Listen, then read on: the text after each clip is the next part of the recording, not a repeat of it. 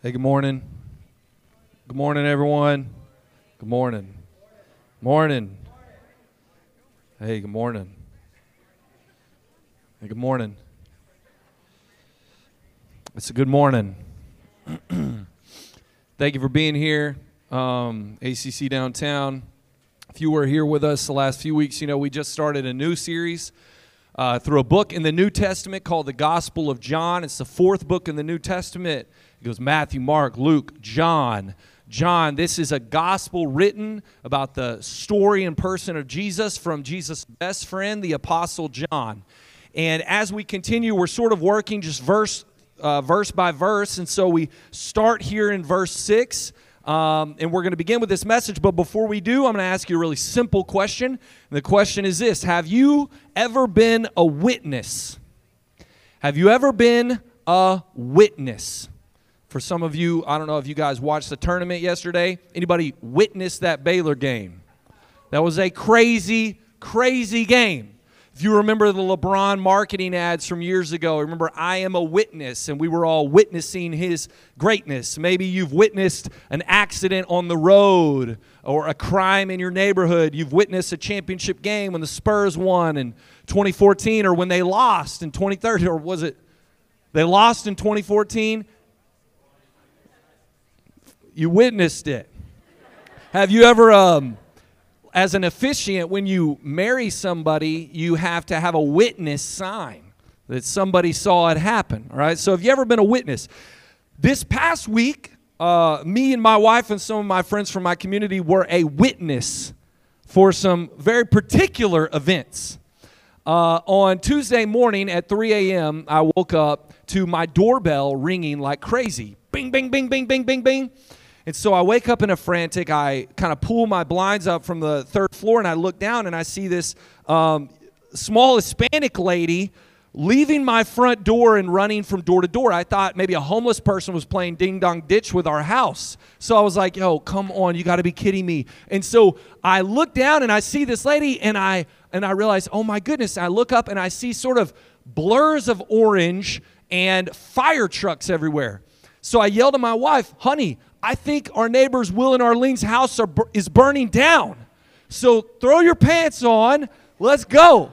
So we both, in a frantic, go to our closet. I throw some sweatpants on. I have no shirt on. I have my mouth guard in my teeth.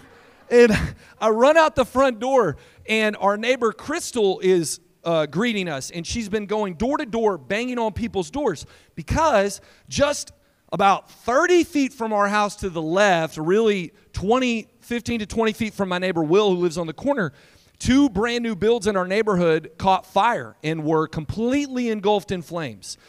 So the fire was like insane, and there's fire trucks everywhere. It's kind of chaotic. You can feel the heat. Obviously, they're trying to put the fire out. We're trying to call our neighbors. I don't have my phone because I left it in there because you're supposed to leave everything, you know. Megan's like packing a suitcase, and I'm telling my neighbors, I'm like, should I go back in and get my phone? And they're like, no. So it's like fire protocol. So we're out there, we're calling all of our neighbors, like, get up, like nobody knows this fire is happening. Will walks out with his daughter Abby in a blanket. I don't think they had shoes on, but his son Jeremiah was dressed for school, so he was already prepared. The man went to bed ready. And so anyways, guys, this was crazy. So the fire, I have a video here of the fire from next door, as you can kind of see. But it completely engulfed the two brand new builds. Play that again, Sam. It completely engulfed these two brand new builds right next to our house. And so my neighbor Will's house is right there on the corner, and we're just in from that. And so the firefighters are trying to put it out. It was insane. Will made fun of me because I said it was the biggest fire I'd ever seen. Well, guess what? I'm sorry, I'm from Lindale. I've only seen the only fire I've seen recently was at Hotel Emma, sitting at the fire pit with a cup of coffee, okay? That is a massive fire. So it basically totaled Will's cars, broke all the windows on the sides of the building, destroyed the trash cans, and luckily nobody had moved into these homes. They were brand new builds, but they weren't finished yet. They had already been sold. But they were waiting for their owners to to move in. And here's what's crazy. The only reason the firefighters saw this house on fire was because they were heading to another property, new build on the east side, that somebody had caught on fire as well. So they only saw this because they were heading to put out another fire. So they believe, or I guess some believe, it was arson and somebody burned this down. So it was a crazy experience. From 3 a.m. and on, and all throughout the week, is so many city officials and trucks try to kind of repair our area and the power blinds and all those kind of things. So here's the deal. Have you been a witness? The next day I leave my house, and sure enough, KINS 5 is there. So KINS 5 comes up to me, and they're like, can you give a testimony account to what happened? And so I'm like, I've never done an interview. Yes, let me tell you everything that happened. All right, so they interviewed me and Arlene, my neighbor. Arlene, the only thing we remember is she said there's orange everywhere. And my neighbor Matt said it sounded like a Donald Trump joke. But anyways, so they interviewed me. We both made the news. My segment was a little longer than Arlene's. But then the next day, yesterday, the city of San Antonio, we get a phone call. Have you ever had a call that says, City of San Antonio calling you? Answer it. So they call us, and they're like, we're investigating arson in your neighborhood. Can you tell us, do you have any videos of what happened? Can you give, basically, we want an eyewitness account of what happened. You are a witness, okay? And so as I was thinking about this, obviously this crazy ordeal that happened in our lives, and as I was reading through the text, literally just verse by verse where we're starting here, and this idea of being a witness was coming up in the text, and I just thought, man, when it comes to being a follower of Jesus, or maybe for you, investigating Jesus, it got me thinking about this idea of witness. And here's what's true. As a follower of Christ, there is a need for truthful witnesses to give an account of what they have seen and heard for the sake of others to know the truth. As a Christian, as a follower of Jesus, there is a need for truthful witnesses to give an account of what they've seen and heard for the sake of others to know the truth. Why would they be calling you? They want to know the truth. What happened? We need somebody to give an account, so we're calling you. You are a witness. So if you are a follower of Jesus, or if you're on the fence and you are investigating Jesus this morning or considering Jesus, what does it mean to be a witness, and why does that even matter? That's what we're going to talk about this morning. John chapter 1, verse 6. Read with me again, verse 6 through 8. As we go through the text, it reads, "There was a man sent from God whose name was John. He came as a witness to bear witness about the light, that all might believe through him. He was not the light, but he came to bear witness about the light." So we'll pause there. This morning as we work through our text, we are introduced in the prologue of John to one of the most famous, notorious guys in all of Scripture. And his name was John the Baptist. Now don't confuse him with the writer here. The writer, John, is John the Apostle. He was best friends with Jesus, disciple of Jesus. John the Baptist is a little bit different. And John is introducing us to John the Baptist. According to Jesus, John the Baptist was the greatest man that was ever born of a woman. Jesus himself uttered that the greatest person ever born this side of history was John the Baptist. So this dude is a stud. And he was set apart from birth with a specific message. John the Apostle says he was sent from God. He was sent as a forerunner, as a herald, as a voice in the wilderness to speak of Jesus. His mother and father had received a promise from God about their son, that he would be set apart. He was actually called to fulfill what's called a Nazarene vow. And a Nazarene vow meant he could never drink alcohol in his life. He could never cut his hair or his beard, so you know he looked interesting. And he could never touch a dead carcass. That's just a ceremonial thing there when it came to the law. But we see John the Baptist shows up on the scene. But here's what you don't read in the text.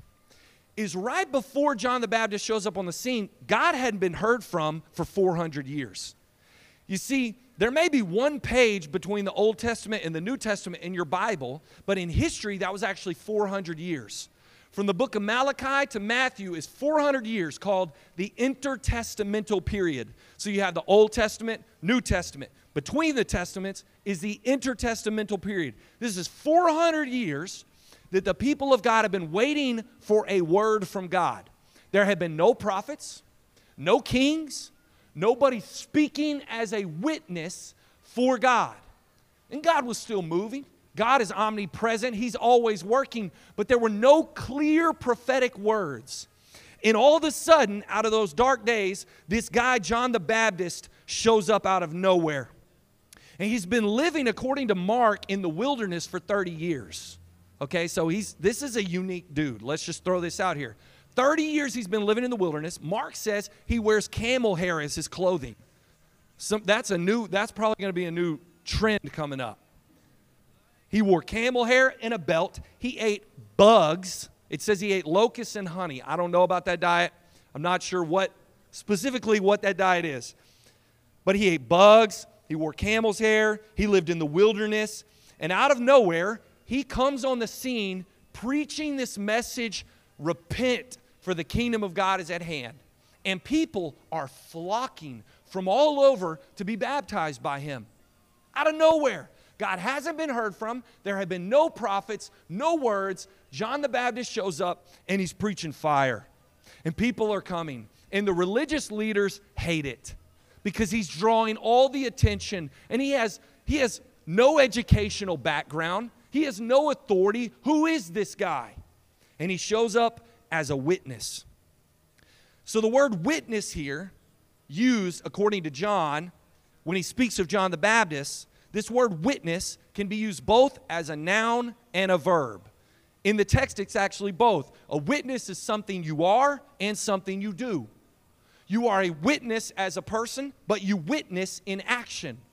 It's both noun and verb. John the Baptist was a witness and he witnessed. So he lays the groundwork for what it means to be a Christian witness. And I wanted to throw this definition up for you this morning as sort of a purpose statement for our message. And here's how John the Apostle defines witness. That the purpose of a Christian witness is to accurately testify about Jesus so that people might believe in Jesus through their account. I'll say that again. The purpose of a Christian witness is to accurately testify about Jesus so that others might believe in Jesus. Look at verse 7 that we read.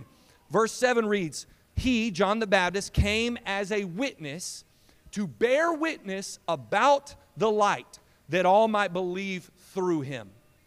The purpose of a Christian witness is to accurately testify about Jesus so that people might believe in Jesus through their account. So what does it mean to be a witness?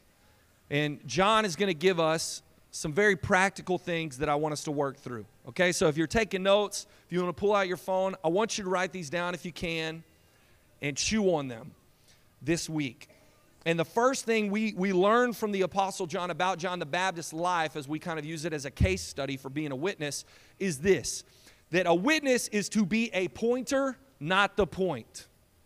A witness is to be a pointer, not the point. You'll notice we have dash Kevin Flowers. Why? Because that was his point that he made, and I'm using it because it's really good. For those of you who were at our kind of send-off at ACC, Kevin gave an ordination for me as a pastor, and he sent us as a church. And one of his points for us as a church was this idea. Guys, as you head downtown, as you witness for Christ, be a pointer, not the point. Look at the text, John chapter 1, starting in verse 19, as it tells us about John the Baptist. Here's what it says. It says, this is the testimony of John. When the Jews sent priests and Levites from Jerusalem to ask him, who are you? He confessed and did not deny, but confessed, I am not the Christ. They asked him, what then, are you Elijah? He said, I am not. Are you the prophet? He answered, no. So they said, who are you? We need to give an answer to those who sent us. What do you say about yourself? And John the Baptist says this, verse 23. He said, I am the voice of one crying out in the wilderness. Make straight the way of the Lord, as the prophet Isaiah said. So you catching this? When John the Baptist shows up, God had not been heard from. There were no witnesses. There was no prophets. There were no words. And he comes preaching this powerful message, and people begin to draw to him. And John draws both the crowd and the critic. He draws, I love all the babies, by the way. It's amazing. Last week we had a dog. I was curious if the dog was going to make another, if the dog was going to show up again today. It was a real cute one. So John the Baptist, like a real dog, John the Baptist shows up preaching this message, right? And he's drawing the crowds, but he's also drawing the critic. And they show up and they ask, who are you? Who are you? Basically, who do you think you are? And listen to what John the Baptist says in verse 20. He makes it very clear, in case you might miss this. He says, he confessed and did not deny, but confessed, I am not the Christ. I don't know if you caught that. He's denying 3 times. He's saying it 3 times. By the way, I'm not the Christ. I'm not the Christ. I'm not the Christ. In Scripture, when something is repeated 3 times, it's trying to make a point. And the point is, I'm not the point. The point he's making is, I'm a pointer. You came asking if I'm the guy you've been waiting on for 400 years who's supposed to save us from our sins, redeem us from slavery. Let me tell you real quick, I would love to be the point, but I'm not the point. I'm a pointer. He confessed. So then they continue asking, what then? Are you Elijah? Are you the prophet? We needed to give an answer. What do you say about yourself? John replies, I am the voice of one crying out in the wilderness, make straight the way of the Lord, as the prophet Isaiah said. John the Baptist was fulfilling this prophecy given 700 years before his life, that he would be a forerunner, pointing people to Jesus. I'm not the point, but I'm a pointer. Now let me tell you this as sort of a side note real quick, if we're just going to draw away from the point, no pun intended here. Here's the deal. If you ever start living with conviction or standing for something or stepping into what God has for you, let me tell you something real quick. You will draw both a crowd and a critic. If you ever start living with conviction in your life, truly stepping out to do what you believe God is telling you to do, you will draw both a crowd and a critic. You will draw people who want to partner with you and people who want to question you. You will draw people who want to walk with you and people who want to attack you. And John the Baptist, as he steps out in conviction to fulfill the message that he knows God has given him, he draws both the crowd and the critic. Let me tell you something real quick. I just want you to know this as a witness. If you never want an enemy in your life, never say anything. Never say anything with your life. Look, we live, I am a people pleaser to the max. Do we have any people pleasers here this morning? Look, we don't want to hurt anybody's feelings. So what we do is we just say nothing, ever. Because nowadays, I can't post anything on social media without getting both a crowd and a critic. I can't say anything from a platform without people misunderstanding me. And so the reality is, if you don't ever want to create a critic or an enemy, the reality is you're never going to say anything with your life. John the Baptist understood this. He wasn't here just to make friends. He was here for a mission. As a witness, I've got to speak what God has told me to speak. And that doesn't mean that I go around and I do it in a rude manner. I don't care for people or love people through the process. But the reality is, like, if you want to stand for something, you're ultimately going to have to trust God with who he draws, whether the crowd or the critic. But here's what happens. When John draws them as they come, what he says is, look, make straight the way of the Lord. I'm a pointer, not the point. The phrase that he uses here from Isaiah, it alludes imagery of like a royal procession. So John is saying, I'm rolling out the red carpet. And the star of the show is coming down the carpet. You know, his name is Jesus. He's coming down the carpet. I'm here rolling it out to make straight the way of the Lord. But the star is coming, and I'm pointing to him. I'm not the point. Don't confuse me. Make straight the way of the Lord. Be a pointer, not the point. Now, here's what's crazy. Many theologians believe that John the Apostle specifically wrote these verses because heresy had started to form about 100 years after Jesus' resurrection that John the Baptist was the Christ. And so people started to misconstrue John the Baptist's role, that he wasn't a pointer, he was the point. If you remember in Acts chapter 19, Paul meets a group of disciples who he says, have you received the Holy Spirit? And they say, no, we've only been baptized in John the Baptist's baptism, because they didn't even know the Holy Spirit existed. They had been following John the Baptist this whole time and had no idea. So this whole theology had built where people were actually making John the Baptist the Christ. To this day, they believe that there's a sect of people over in Baghdad who still follow John the Baptist as the Christ. It's really easy to make yourself the point and not a pointer. Even churches in our world, everybody says, well, I go to so-and-so's church.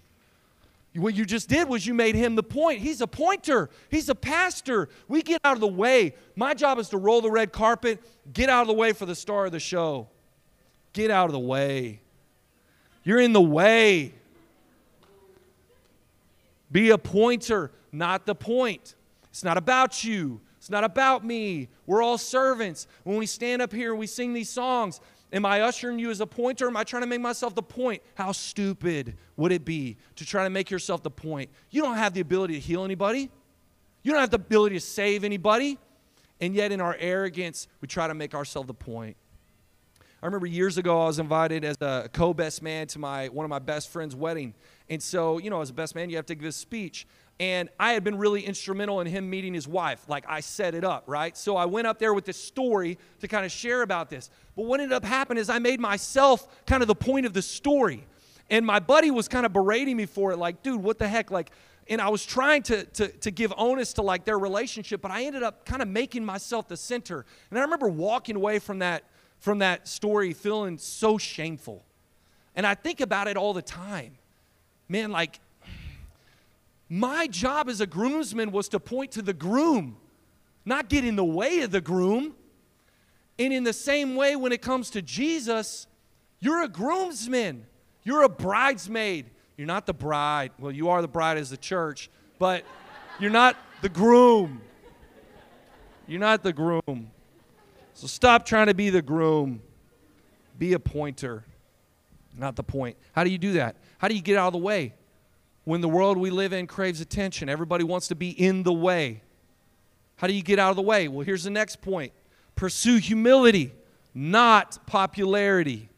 You want to be a faithful witness? Pursue humility, not popularity. Look at the next verse about John the Baptist's life, verse 24. It says, now they had been sent from the Pharisees, and they asked him, so here comes another crew going to question him, then why are you baptizing? If you're neither the Christ, nor Elijah, nor the prophet? So they're questioning him again. Verse 26, John answers, well, I baptize with water, but among you stands one you do not know, even he who comes after me, the strap of whose sandal I am not worthy to untie. John the Baptist, he teaches us a second point of being a faithful witness. That's this: pursue humility, not popularity. Why are you baptizing people? What authority do you have? You start living with conviction, people will start questioning you. And then you have an option. John the Baptist, he was drawing crowds. Nobody's even been heard of. We hadn't had a prophet on the scene for hundreds of years. Dude could have soaked all that in. And yet he deflects. I'm not the point. I'm a pointer. And here's what he says. I baptize with water, but among you stands one you don't know, even he who comes after me, the strap of whose sandal I'm not worthy to even untie. You see in this text, when he says this phrase, the strap of whose sandal I'm not worthy to untie, this refers to a slave's tasks of undoing the sandals for his master. This was considered the lowliest of all actions that a slave could perform. To take off your shoes, your nasty feet, in a day and age where Nikes didn't exist. To take them off. Judaism would assert that a rabbi's disciple, so John the Baptist being a disciple of Jesus, a rabbi's disciple should be willing to do everything that a slave was willing to do except untie their shoes. So I'm willing to do anything a slave would do, bro, but I'm not willing to do that. But check what John the Baptist says. He doesn't even just say, untie your shoes. He says, I'm not even willing. I'm not even worthy to untie your shoes. He's saying the lowliest of jobs I could do for Jesus, I'm not worthy to do. He is exalting Jesus, and he is humbling himself. A guy who's just stepped on the scene, who has insane success, and he will not take even one glimpse of credit when they come asking who he is. I'm not worthy even for the lowest of the low jobs. This is a statement of extreme humility. Let me tell you this. You want to be a witness. In a culture that is obsessed with seeking attention, humility is incredibly attractive. I'll say that again to you. In a culture that is obsessed with asking people, look at me, look at me, look at us, look at our church, humility is incredibly attractive. Now, don't get it twisted. Check this. Humility like this will not garner you attention, but it will garner respect. Let me say this. Humility like this will not win you any accolades, but we do believe it will win people. Humility like this will not build your church or your platform, but it will build the kingdom. I'm going to say that again. Humility like that, it may not build your church. As much as we wouldn't like to believe it, that narcissistic platform idea, it exists everywhere, including the church. So humility like this, deflecting to Jesus completely, taking eyes off you on the platform, it may not even build your church, but it will build the kingdom. And there's a massive difference. Many people build churches. That's not the kingdom necessarily. So if you want to be a true witness for Jesus, according to John, pursue humility, not popularity. And the last point John tells us is very simple, and that's this, point 3. Testify. To be a witness is to testify to what you've seen and what you've heard. To be a witness is to testify to what you've seen and what you've heard. It sounds redundant, but check this out. Verse 29. In the text, as it continues about John the Baptist, the next day he saw Jesus coming toward him, and he said, "Behold, the Lamb of God, who takes away the sin of the world.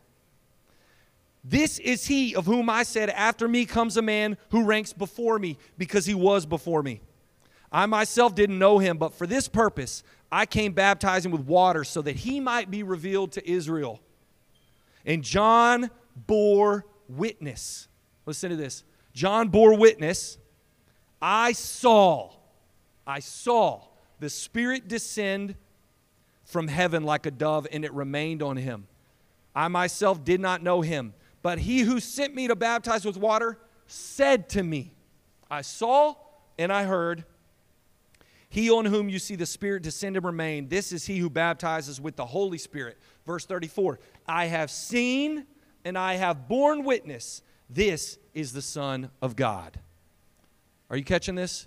A faithful Christian witness is somebody who testifies to what they have seen and what they have heard. John very clearly says, I saw the Spirit descend. I heard the voice of God telling me that I would see this. And then in verse 34, I have seen and I have bore witness, this is the Son of God. Now here's what's crazy in this text first off. What's so shocking about John the Baptist's eyewitness account was that he didn't know who the Messiah was yet. He's been on the scene for 30 years. He's received a word from God, but he does not know who the Messiah is. He's been waiting in the wilderness for God to reveal to him, but he had a word from God. When you see the Spirit descend, you will know this is the one that I chose. So wait on me. Now here's what's crazy. John the Baptist and Jesus were cousins. Can you imagine for 30 years you're waiting for God to reveal who the Messiah was and it was your cousin? I mean, this is like, for many of us, like as single people here, you might be like, Lord, I'm waiting on the one. And I will know when you tell me. And then he's like, it's your neighbor Frankie. And you're like, no. Frankie's a good guy, but he don't have abs. I don't want Frankie. Okay? Can you imagine if this was your story?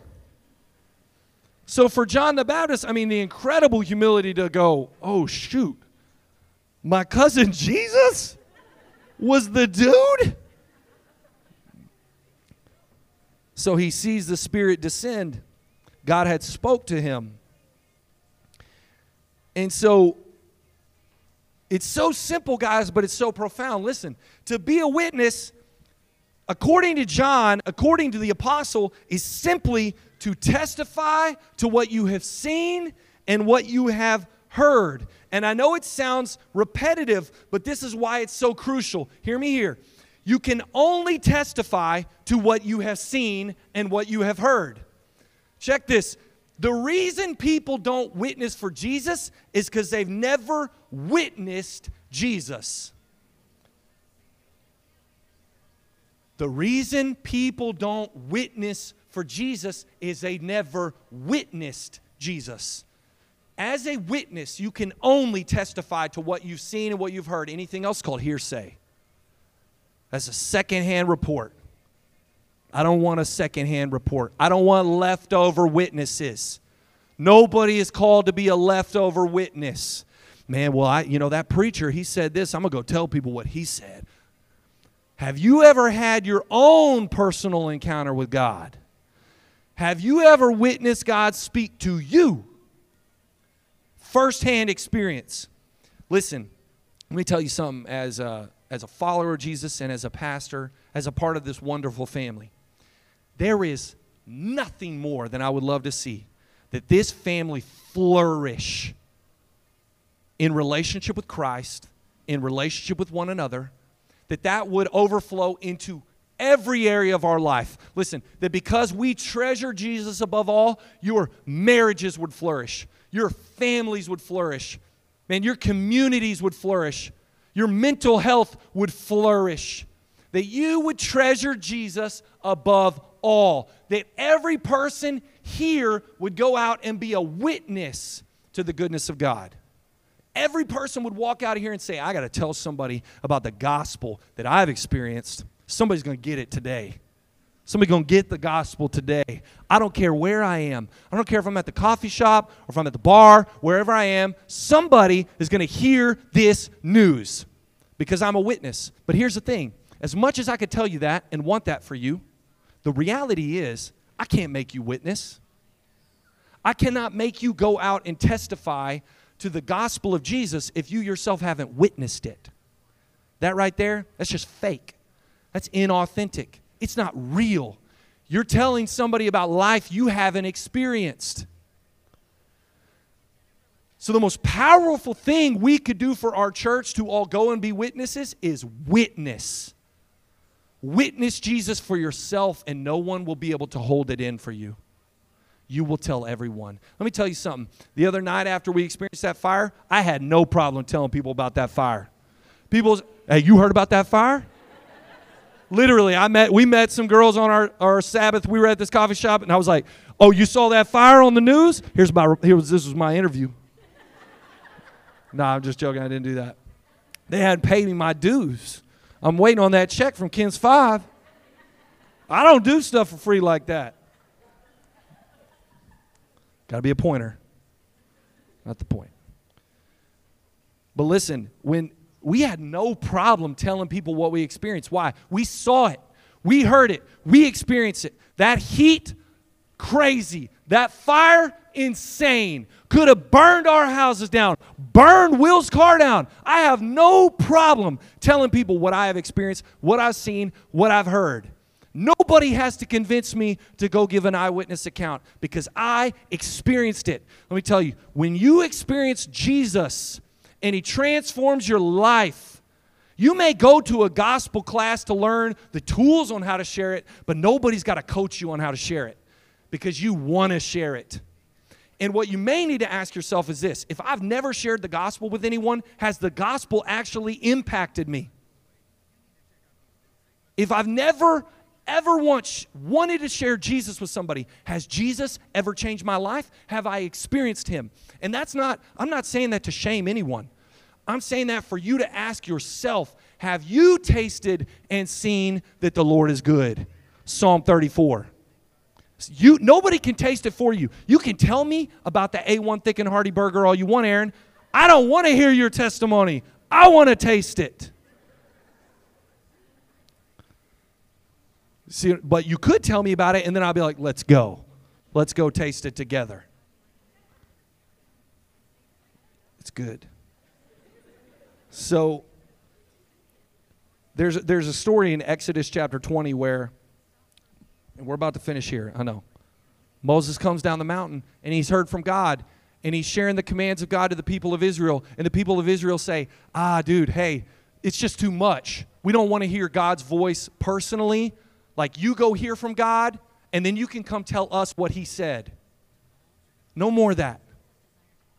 No more secondhand accounts of what God said to someone else when he wants to speak to you. God is not partial to any man or woman.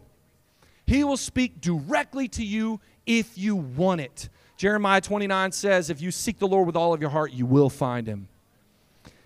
So what I want to encourage you with as we close is this. Have you been a witness? Have you been a witness? And I don't mean, have you gone out and witnessed to people yet? Have you witnessed Jesus for yourself? Because the reality is, guys, listen, if you witness Jesus for yourself, the latter will follow. If we experience Jesus in this place, man, if today God touched your heart and he spoke to you or he moved you, you just witnessed something. Go tell somebody. The output is all a product of the input. And if God reveals his goodness to you through the gospel, through Jesus, and you hear the word of God proclaimed and God speaks to you, he stirs you, he moves you, he convicts you, you're getting a firsthand account of God. You're becoming a witness. And the truth is then the rest will follow. So we need, guys, we need people who want to be a witness for Jesus. We need people going out into the darkness who want to give a first-hand account of what they have seen and what they have heard so that other people might believe. So do you want to be a witness? And if you do, I've got good news for you. What's really cool is as we continue the Gospel of John, just a couple paragraphs from this, Jesus is going to say this phrase, come and see.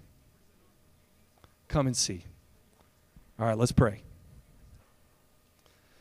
Lord Jesus, we thank you for who you are. We thank you, God, that you want to personally reveal yourself to us, that you want us to know you, that you're not hiding.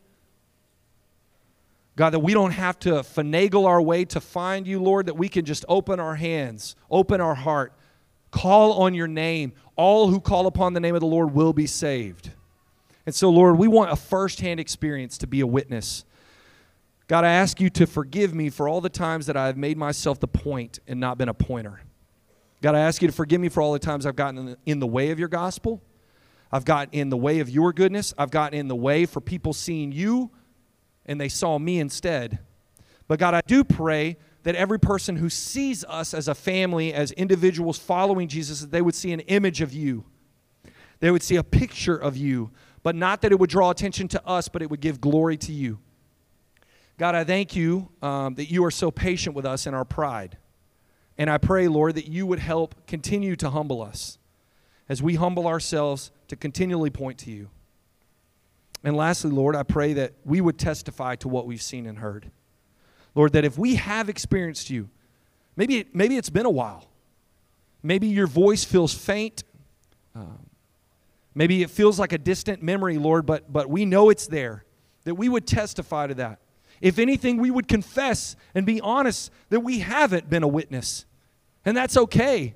Just to start where we are, Jesus, and meet you and hear from you and see you at work in our lives. God, we want to see that.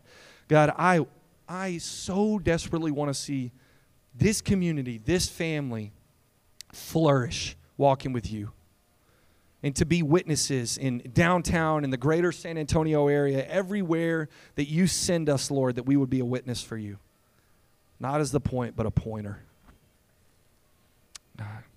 Man, we need you, God. We need you, Jesus. We really, really need you. And we want to see darkness push back and light invade every corner of this place. And it's in Jesus' name we pray. Amen.